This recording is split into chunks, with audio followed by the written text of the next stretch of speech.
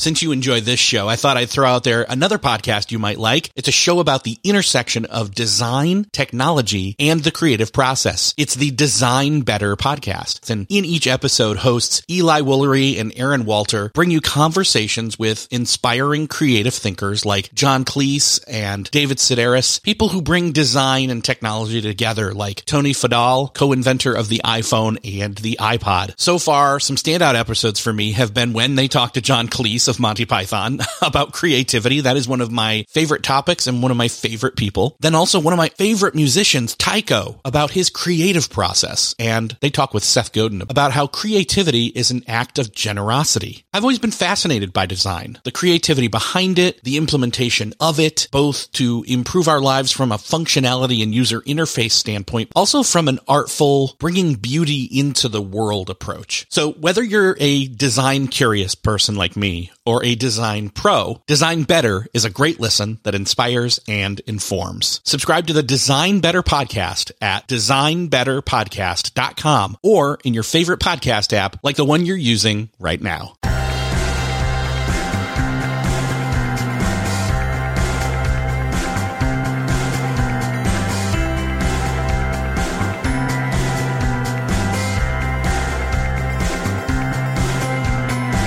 Hello and welcome back to another episode of Beyond the To-Do List. I am your host, Eric Fisher, and this is the show where I talk to the people behind the productivity. This week, I'm excited to be talking poker with Chris Sparks. He is a former top-ranked professional poker player. He's also the host of the Forcing Function podcast, a show where he interviews elite performers to reveal routines, systems, mindsets for achieving world-class performance in business. And you can guess it already in this conversation, Chris is sharing his valuable insights on how the competitive world of poker can teach us valuable lessons in business and in life when it comes to decision making. And throughout this conversation with Chris, he's going to highlight the power of intuition, decision making processes, and the value of information in making better choices. We're going to talk about framing negotiations and competitive situations as cooperative efforts. And again, that role of intuition and growing that through experience and reflection. And then also, again, understanding the value of information to be able to use that for decision making and reducing uncertainty when you're making those decisions. So if those stakes sound interesting to you, let's go all in on this conversation with Chris Sparks. But quickly, I want to remind you, you can go sign up for the companion newsletter to this podcast over at beyondthetodolist.com. Drop your email in. Each week you'll get an announcement and recap of each latest episodes, links to related episodes you might have missed, exclusive content, as well as my top 3 weekly finds to supercharge your productivity. It's the perfect companion to this podcast. Again, go to beyondthetodolist.com and drop your email in and make sure you don't miss out. Well, this week it is my privilege to welcome to the show Chris Sparks. Chris, welcome to Beyond the To-Do List. Hey, what's up, Eric? Hey, guys. Really glad to be here. So, disclaimer, when we started talking about having you on the show, right from the get-go, I'm like, oh, poker player. All right, how's that productive? Because you can spend a lot of time being, unless you're making money, you can be very unproductive playing poker. I have been very unproductive playing poker.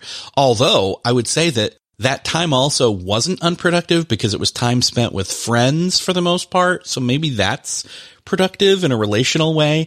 Give us a little bit more of your backstory here, because I'm fascinated with all the different things that come to do with poker, whether it's a home game or the championship things or whatever. What's your career been like when it comes to that? Sure. And a good reminder that productivity is a single player game, and we define that definition.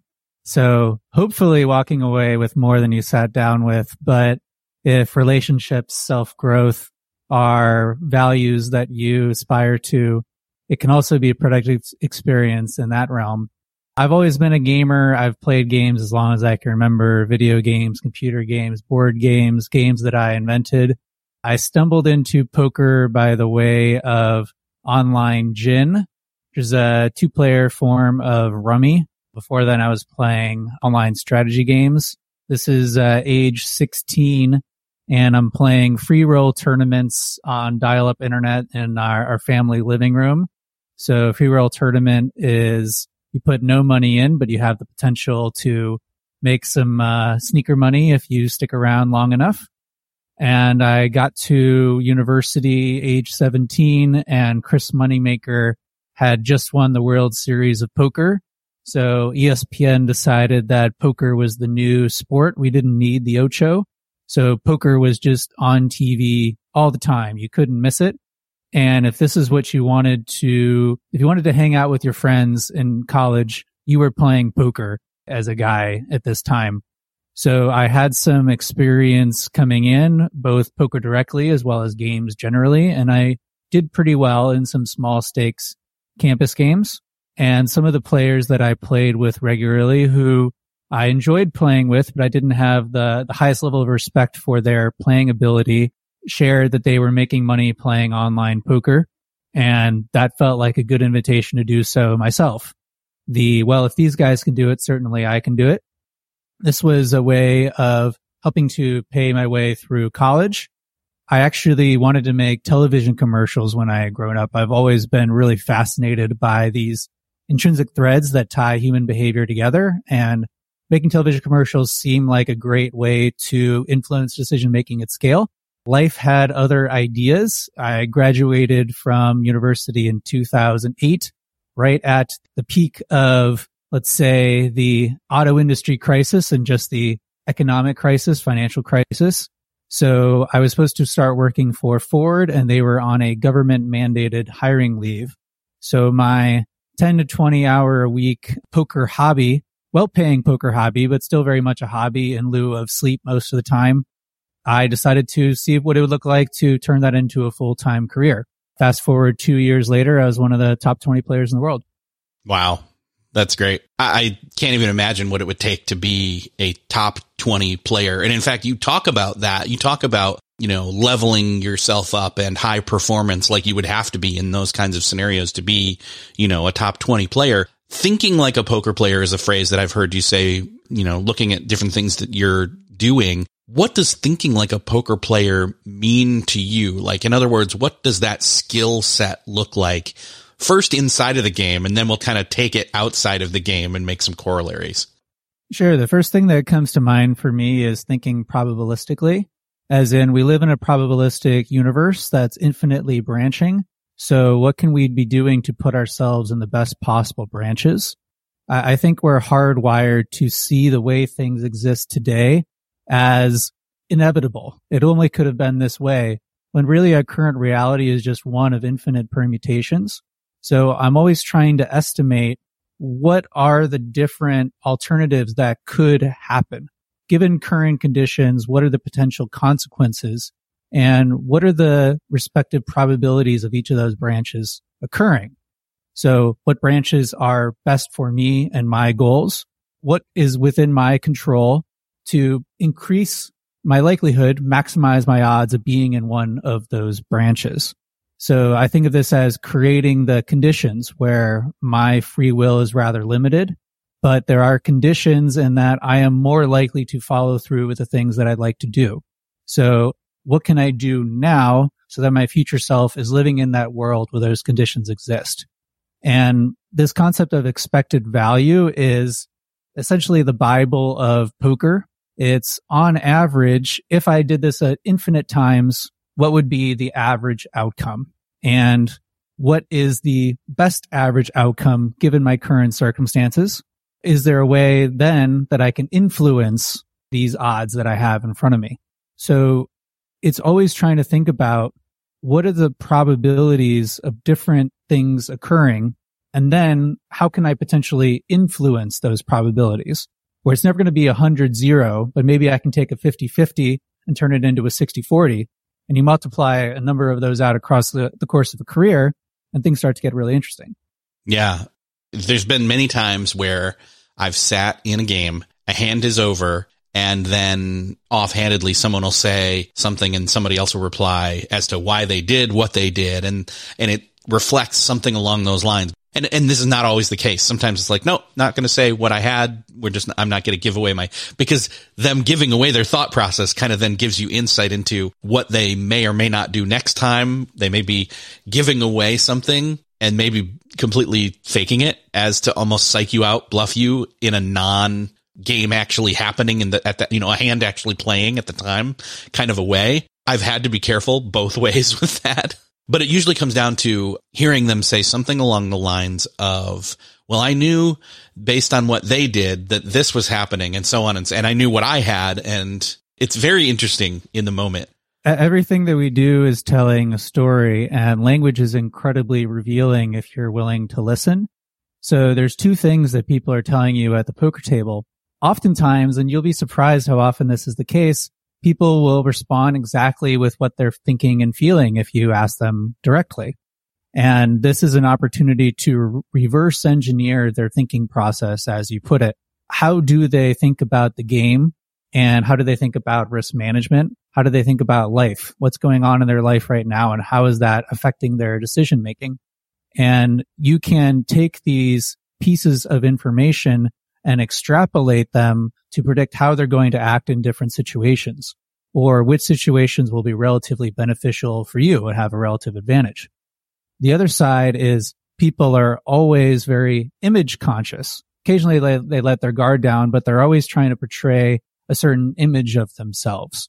Think about an improv land. This is, you're continuously playing with status. Are you raising your own status, or are you downplaying your status relative to others? So what people are trying to portray about themselves tells a great deal about how they want to be seen. And this is a bit of their ego fixation, which you can play with. So how do they dress? How do they talk? What's their style of betting? Do they, when they have different mannerisms that people would refer to as tells that are often noise, what is the story that they're trying to tell? And is that story coherent? And in a lot of ways, poker is a game of asymmetric information.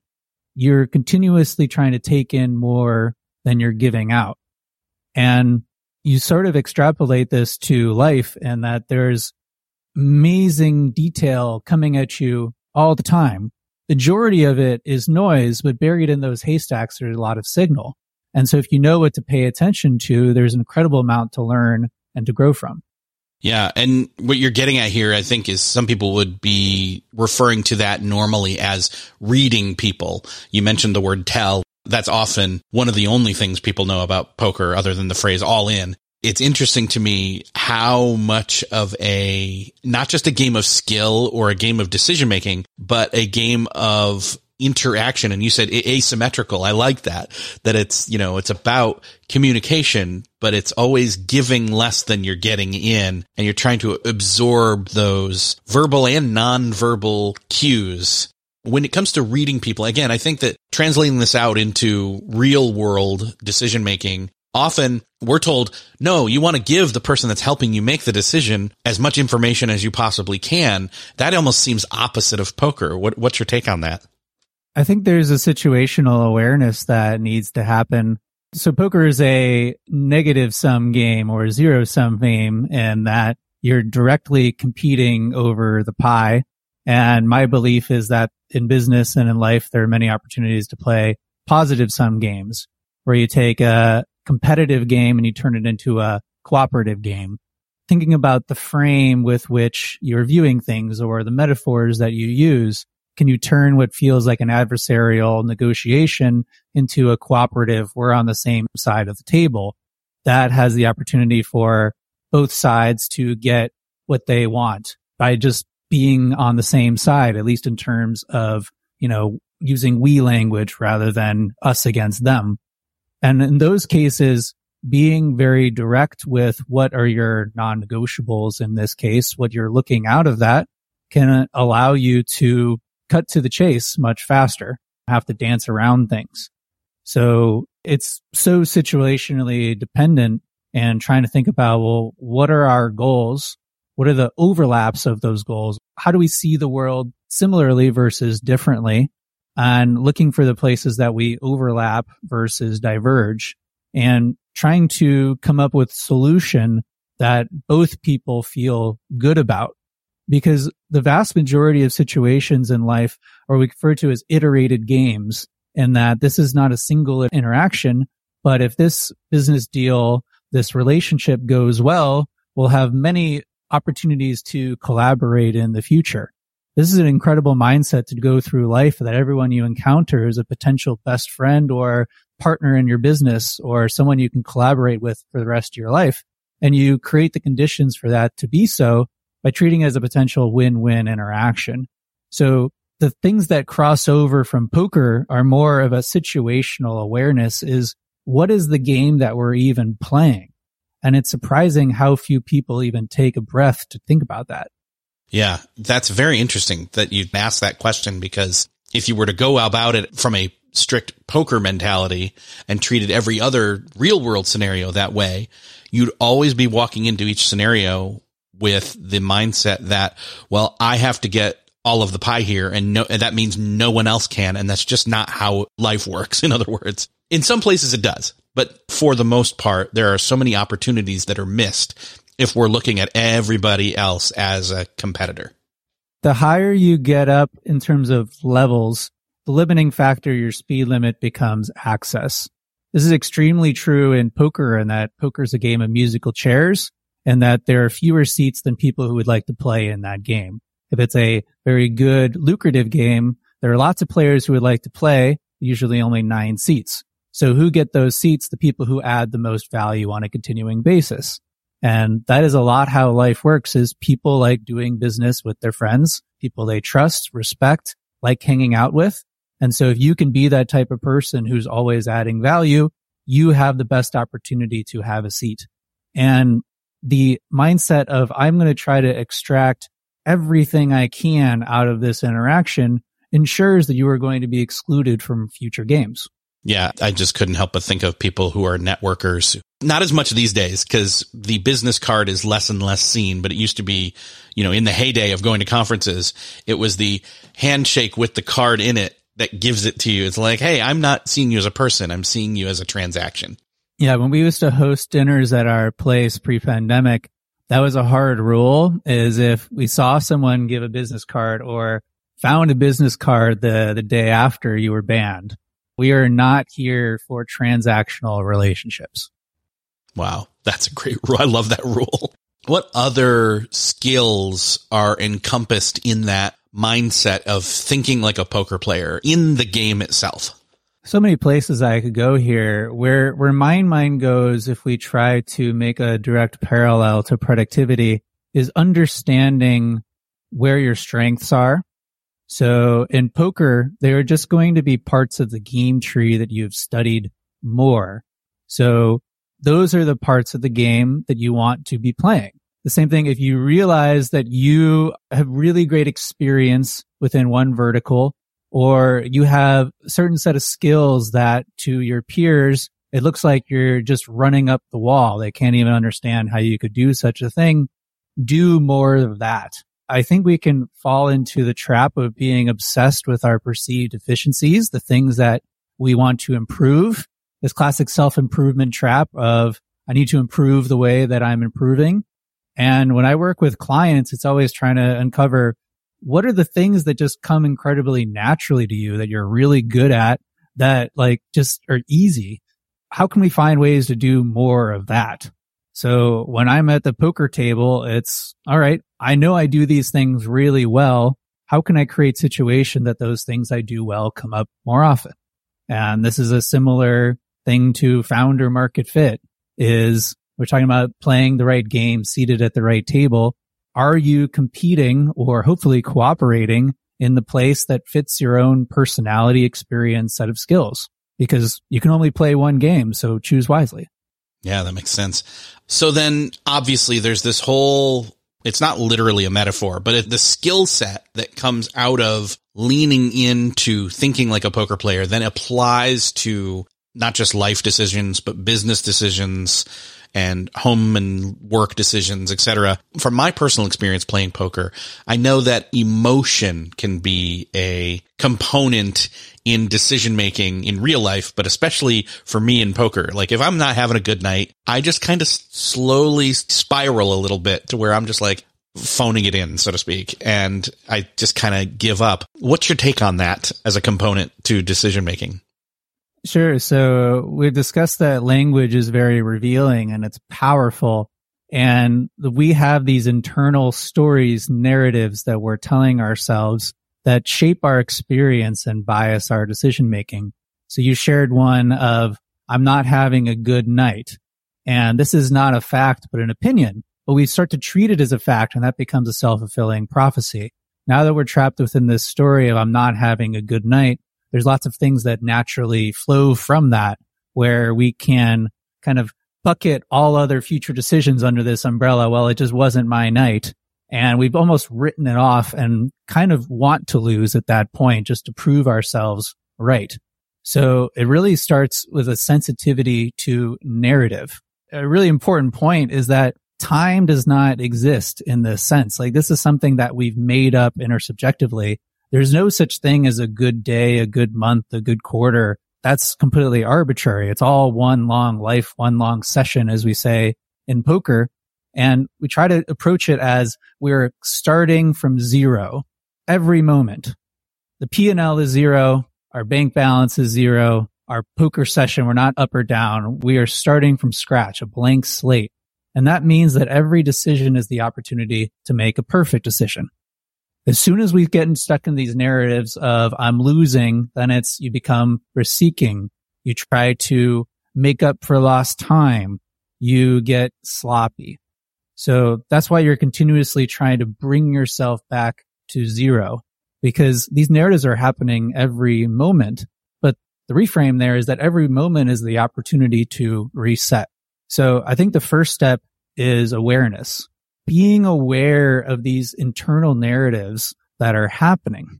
I think there's this illusion that poker players or people who are leading at the top level are almost robotic. That this idea of rational is that they're emotionless. They're approaching things like an algorithm.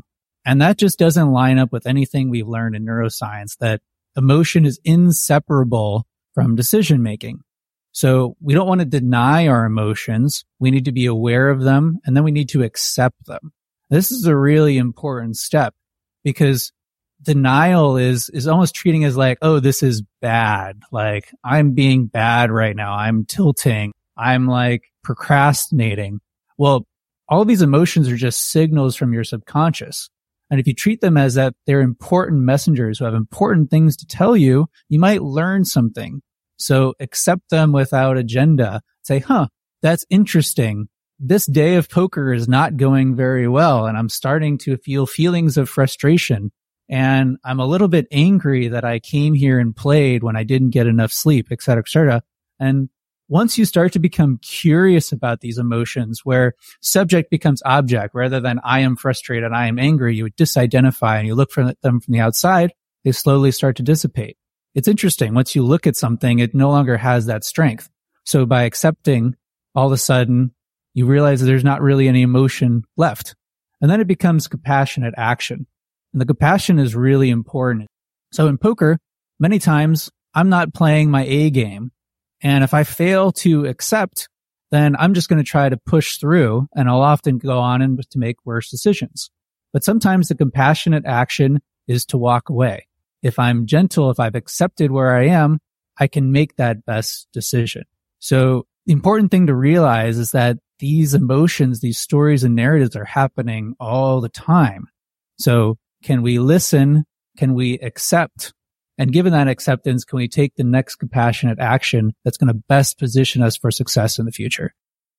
Still searching for a great candidate for your company? Don't search, just match with Indeed. Indeed is your matching and hiring platform. With over 350 million global monthly visitors, according to Indeed data, and a matching engine that helps you find quality candidates fast. Ditch that busy work. Instead, use Indeed for scheduling, screening, and messaging so you can connect with candidates faster. I wish I had Indeed when I was in the hiring process in roles in the past, because it is a slow, arduous headache of a process to find the right people. Or, at least it used to be. Join more than 3.5 million businesses worldwide that use Indeed to find and hire great talent fast. In fact, in the minute I've been talking to you, 23 hires were made on Indeed, according to Indeed data worldwide. And listeners of the show will get a $75 sponsored job credit to get your jobs more visibility at Indeed.com/to-do list. Just go to Indeed.com/to-do Indeed.com/to-do list right now and support our show by saying you heard about Indeed on this podcast. Indeed.com/to-do list. Terms and conditions apply.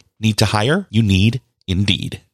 What's something that works so well, it basically feels like magic? For me, I'm thinking air conditioning, noise canceling headphones, definitely. Meeting-free Fridays? What about selling with Shopify?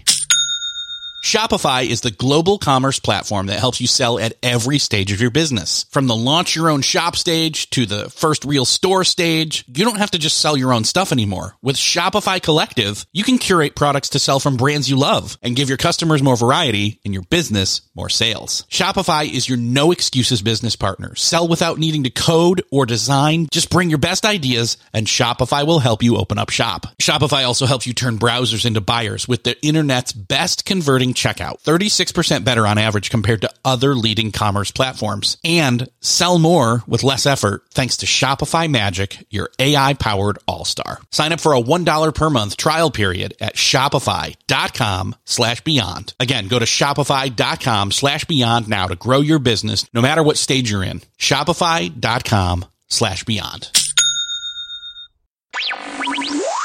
Now, obviously, you're a performance coach, and I think you probably are suggesting to a lot of different people, to put it bluntly, hey, you lack self-awareness. That's your Achilles heel here. How do you bring that up with somebody, especially if they don't have self-awareness? How can you help them hear that / then walk them through, if it's not a skill they have normally, adopting that skill and honing it? Again, it's one of those things where, you want to lean into your strengths, but if their weakness is self-awareness, well, that's really a self-sabotaging weakness that to a certain extent has to be, we got to fix that hole in the boat. The limiting factor in coaching and leadership is always buy-in. So first step with anyone, friend, client, significant other, child, is having their buy-in, trust that you have their best interests at heart, that perhaps being an outside third-party observer, you're seeing things that they might be too close to see, and perhaps the willingness to take an uncomfortable look at their beliefs and their way of doing things with the possibility of seeing things differently. If you don't have that, you're not going to go anywhere. The hard part about self-awareness is that when we don't have it, we don't realize that we don't have it. So trying to be a mirror for someone, it tends to not go well. Perhaps someone has had this experience before. If you tell someone, I think you're wrong, or, maybe you're not seeing this the right way.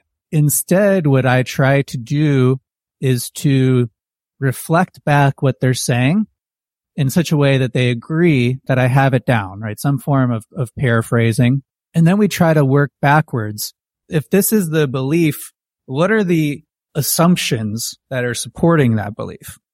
Like, if this is true, what else must be true? And trying to surface some of these assumptions, we might be able to cast a light on some of these assumptions that have not been validated. As we were saying before, some things that are being treated as fact that are really opinion. So looking at some of these invalidated assumptions, I might suggest a gentle experiment, something that they could do that could validate or invalidate this assumption. And that way, through some experience, there might be a shift in underlying belief that hopefully will lead to a change in lasting behavior. But you can never tell someone to change or tell someone that they're wrong. You can only encourage them to re-examine their beliefs by taking some sort of behavior that'll cause this dissonance. Right? If you guys are familiar with cognitive dissonance, it's like, well, I believe this one thing, but I'm bumping up against reality over here and it's telling me a different thing. So which is it? Am I right or is reality right? Well, reality is probably going to be right. Reality is very hard to argue against. So that's why I'm so big on experiments, is this creates the opportunity to validate some of these assumptions and hopefully to approach what we would call truth. Now, this plays in a little bit to oftentimes, not only in poker, but in life, when making decisions, we don't have all the information and we'd like to have more, but we either can't or we've done as much investigating or research as we can. How does that play out in terms of making right decisions in both of those scenarios with limited information? Absolutely. Yeah, that's life, making decisions with incomplete information. There's a really valuable concept of value of information. Information is valuable in proportion to how much it reduces your uncertainty. I know that's a bit of a mouthful. It's like there are many things that we could do to support ourselves in making a better decision. Some of those things are going to have a greater impact. So that's a form of an experiment, is who could you talk to? What research could you do? Talk to some customers, do a very soft beta launch, some sort of form of cheap experiment that has a very high value of information because it has the potential to change your belief. This is especially valuable the more uncertain you are because there's potential for greater change. So that's really what is trying to decompose a bet.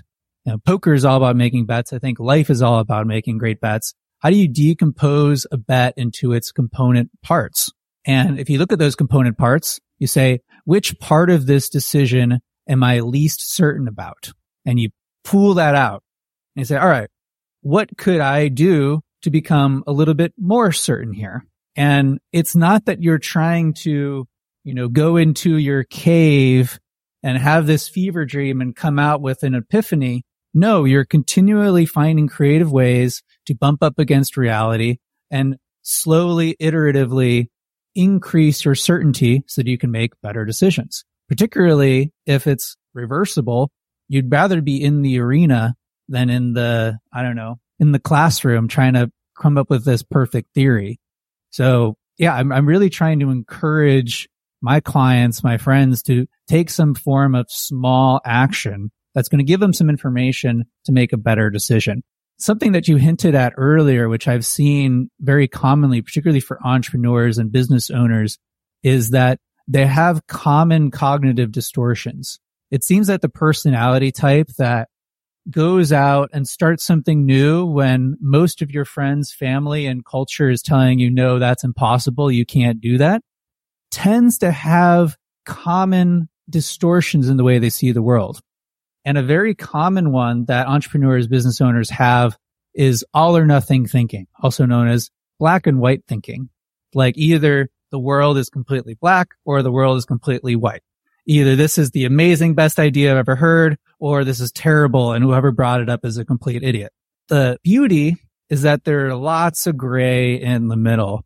A client that I love throwing under the bus in interviews, came to me with this black or white type of decision.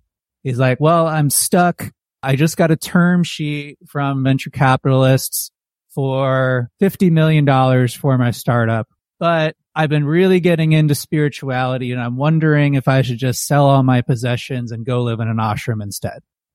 What should I do? Should I take the $50 million or should I shave my head and become a monk? And, gently trying to explain there's a lot of opportunity in between those options. You're thinking about just A and B. Let's talk about C, D, E through Z. And perhaps what are a couple things that you could do that could increase your certainty about the path that'd be more interesting to you? What value are you optimizing for? Let's say we're talking again in 3 to 5 years. Which option are you most happy about? Let's say that we're talking again in 3 to 5 years and like, man, that was a really big detour. I wasted a lot of time. What option are we talking about? And these are all just different ways, angles of approach to try to decompose this bet into its component parts and take what feels like a really big life-changing decision into, hey, why don't you meditate a few times this week and see how you feel? Hey, maybe talk to your other friends who've raised really large VC rounds and see what their day-to-day looks like. And this becomes actionable. And hopefully through these conversations and really small experiments, experiences, they can get some more clarity and conviction about the path forward. It almost connects back a little bit, and correct me if I'm wrong, to probability, and I think you called it probabilistic thinking, when you're kind of analyzing, what's the probability, and there's a lot of different possibilities. A lot of things are possible, not all things are probable. What's the probability of all these different options? It seems like that comes into play here too a little bit, if I'm not mistaken. Yes, there's a beautiful concept in investing called hurdle rate. So organizations have this problem is, how can we agree on the threshold that, yes, we go forward with an investment? We need some sort of objective figure that beyond which, yes, we do, right? So kind of like expected rate of return. If we expect to make, say, 10% beyond inflation, then yes, we invest in the new plant and the new product line. If the models say that we can't make that much, then no, we don't. The opportunity cost is too high.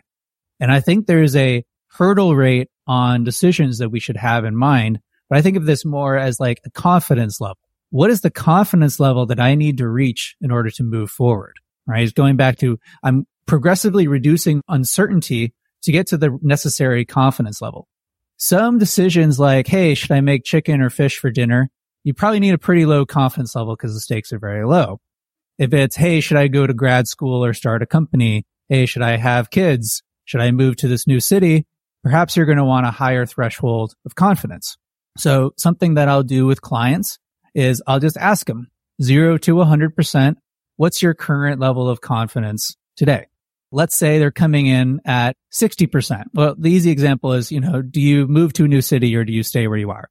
You're at 60%, but they would need to hit 90% in order to make the big move. So I'm like, okay, you're at 60%.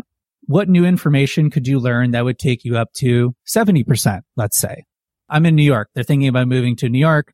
We're like, well, New York's really dirty and expensive. What if we went and visit and we found a neighborhood that's clean? And we look at a couple apartments and we find out that they're actually within our budget. Well, that would increase our confidence. So, all right, well, you're at 60%. Well, let's say that you went down to 50%. What new information could you learn? And the opposite would be true. Hey, we looked at apartments and we couldn't find anything that wasn't completely falling apart in our budget.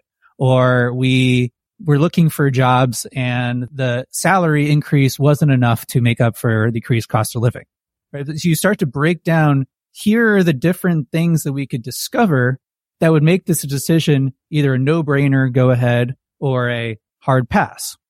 And it's not like we need to sit down and think harder about it. It's, how can we move? What can we do in order to surface this information that will make this decision easy for us? It turns something that's really abstract and makes it actionable. What you just said is making me think of words that oftentimes are brought into the mix when it comes to talking about decision making. Words like instinct or gut that make it feel like, it's outside of skill. It's just, I just know because I know. What you're saying is, and I think it's akin to that, is that raising your confidence level or getting and gathering more information is increasing or confirming, I guess, maybe your gut. What do you see as the symbiosis between, and maybe you don't like those words, I don't know, I'd love to hear. When people throw out decision-making and words like intuition and gut and instinct, how does that factor into your decision-making rubric, I guess? I have very strong opinions here. First, I'll give the positive case and then I'll give the negative. So when people say intuition, what I hear is internalized experience. For example, I've been playing poker for 20 years. My intuition when it comes to most things poker is very well honed. On the other hand, I'm just thinking randomly, I could see the kitchen in the background. I spent very little time in the kitchen. So if you threw me in a 3-star Michelin restaurant and just put a bunch of ingredients together, I could intuitively whip up a dish, but it might not be very good because I don't have very much experience there. So this is what the science tells us is the more experience you have in an area, the more you should feel empowered to trust your intuition. And where people go astray is they take their experience and very strong positive record in one area and they expand this zone of genius, at least perceived genius, to areas that perhaps they don't have that same level of experience. And they wonder why they get a bunch of egg on their face. Like, hey, maybe you shouldn't have been in the kitchen to start with. So I really do think that intuition is a thing. For those of you guys who don't know my poker background, I'm most known as an online player. And in my heyday, I was playing up to 30 games simultaneously, which means that I'm making a decision every second for sometimes 12, 15 hours. And obviously this is not system 2 thinking. This is very intuitive system 1, like reading the matrix and just reacting. But I couldn't do that from day one. You can only do this after you've played 2 million hands and you know what to look for and you know what mostly you can ignore. And that's that internalized experience is there are so many things that I'm taking in subconsciously. Our best guess is that it's 1,000,000-to-1 ratio, the bits of information we can process subconsciously versus consciously. I'm taking it all in, but I'm very, very careful about what I choose to pay attention to. And that's intuitive. And a lot of times if I'm trying to verbalize that, because I'm trying to describe an infinite concept with a finite amount of words, I might steer myself astray. You see this sometimes where people try to justify a decision. They end up talking themselves out of it. You know, think first thought, best thought. Sometimes your best impulse is going to be the best one, but you know, trust but verify. You can validate some of those assumptions later. So yes, I am very, very big on calibrating my intuition. So how do you calibrate your intuition is you trust it, but then you verify it. Hey, that person over there looks like someone I really want to talk to. Great. Immediately walk over. 5 seconds. No hesitation. I go over and talk. Wow, this is an amazing interaction. In fact, they had just saw my conversation with Eric and they've been hoping we had the opportunity to have a conversation. Or no, actually, he was really deep in conversation and I interrupted their flow and I got the signals wrong. So if I trust that and I get a positive feedback from reality, great. I know I can trust that my intuition in these situations even more, which allows me to move faster, which allows me to get more information, which allows me to move faster, right? A positive feedback loop. If I get feedback that, hey, maybe I'm not very well calibrated in this area. Maybe I'm not the amazing chef that I thought I was. Well, I can step back and say, well, do I really want to be cooking? If so, how can I train that?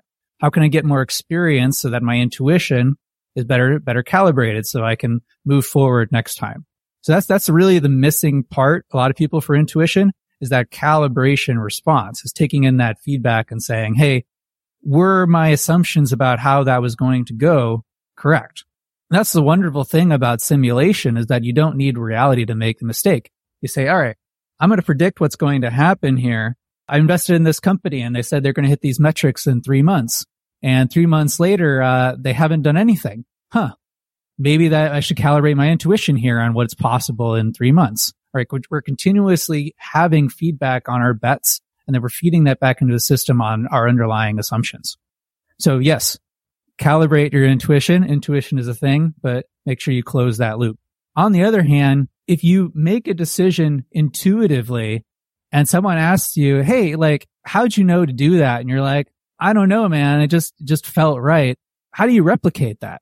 That's the problem is like, if it's not some sort of externalized process, how is that success repeatable? So anything that I do, I try to get it out of my head onto a page. And anytime I'm in that situation, I review that process and I make one tiny change to it so that my blueprint, my playbook for anything that I do, especially making decisions in a particular vertical, I'm continually iterating and improving upon. Like, what were the things that I thought were important that ended up not mattering at all? What were the things that weren't even my realm of possibilities that occurred? What are the things that I probably should have paid closer attention to had I known? Well, if I have some sort of process, I can log these things down and then I'm not paying tuition for those mistakes multiple times. But like, I don't know, man, I just go with my gut. Well, you're never going to improve that way. Obviously, there's also the factor of anybody who's making a lot of decisions and then sees what the outcome is. There's always a carrying forward of that experience as data for future decisions. How do we bounce back from failure or mistakes, et cetera, in decision making and then bring that experience with us into the future to make better decisions? There's no such thing as failure, only lessons. I use an experimental framing. I'm continuously trying things and I get feedback from reality on how that went. There's no such thing as a failed experiment, only unexpected experimental results. I thought this thing was going to go the way that I would have liked. it didn't, what did I miss? What could I have done differently? When I'm in a similar situation, what am I going to do differently next time? How am I going to change my process? And the wonderful thing about process is that it's not personal. It's not that I failed. I was unable to create the necessary conditions for success. But knock on wood, I'm going to have many other opportunities the next time to ensure that I don't keep paying tuition over and over again for that same mistake. That makes sense.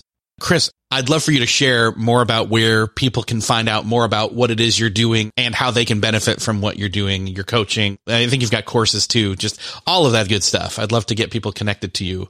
Thanks, Eric. I really appreciate the call out. And I really hope what comes across is how much I love and enjoy exploring these topics and trying to share a few things that I've been fortunate enough to learn over the years that seem to generalize well for other high performers. I sometimes feel like I'm the luckiest guy in the world is all day I just get to talk to really smart and successful people and try to figure out what it is that seems to work for them and then try to turn that into some form of principle, process, and open source it on conversations like this one.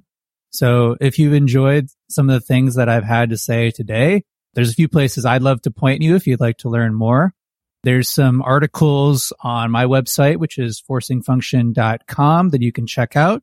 I also created a 90-page workbook that is a summary of my best practices for all things productivity and performance. So time management, habits and routines, learning, optimizing your schedule, goal setting, all these types of things with step-by-step instructions on how you can implement these into your own life and career. You can download that for free. Just search for Experiment Without Limits. I have a performance assessment that I created to try to solve this problem that I think myself and many others have is there are so many things that we could do to improve, to grow our businesses, to become the type of person who can achieve our own ambitious goals.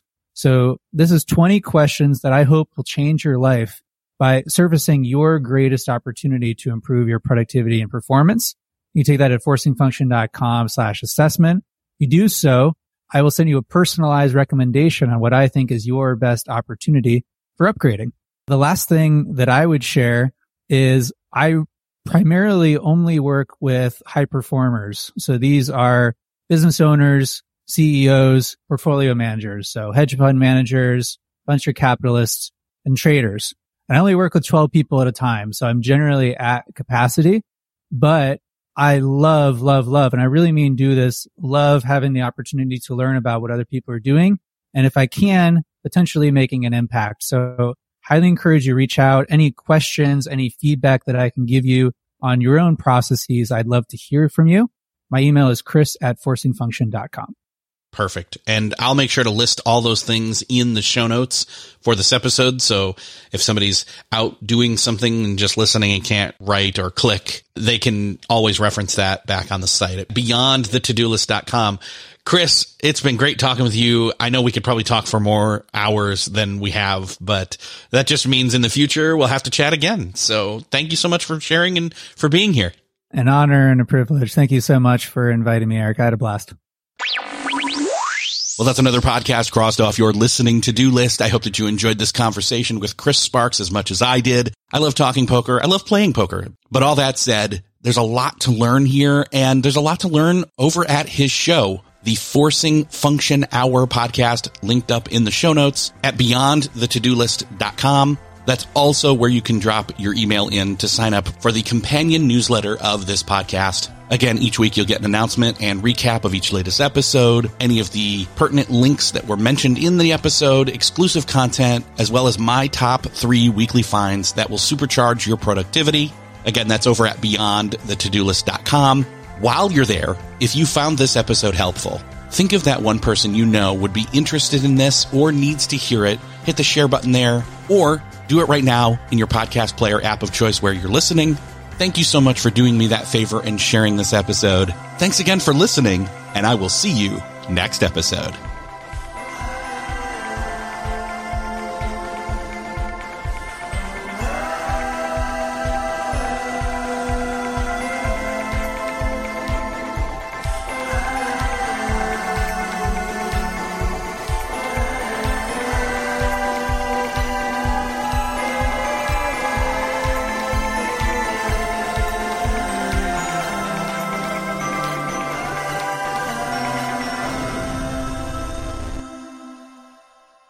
Hey, thanks for listening to the end. If you're looking for a show to start helping you apply these productivity lessons on your business, check out Millionaire University. It's real lessons from real entrepreneurs teaching you what you need to know to improve your business or start one if you've been putting it off. It covers all aspects of business, from starting, marketing, growing, managing, and everything in between, wearing all the hats. And as an added bonus, I am conducting a number of those conversations, those interviews, so you'll fit right in. Again, that's Millionaire University. Just search for it in Apple Podcasts, Spotify, or wherever you're listening to this podcast.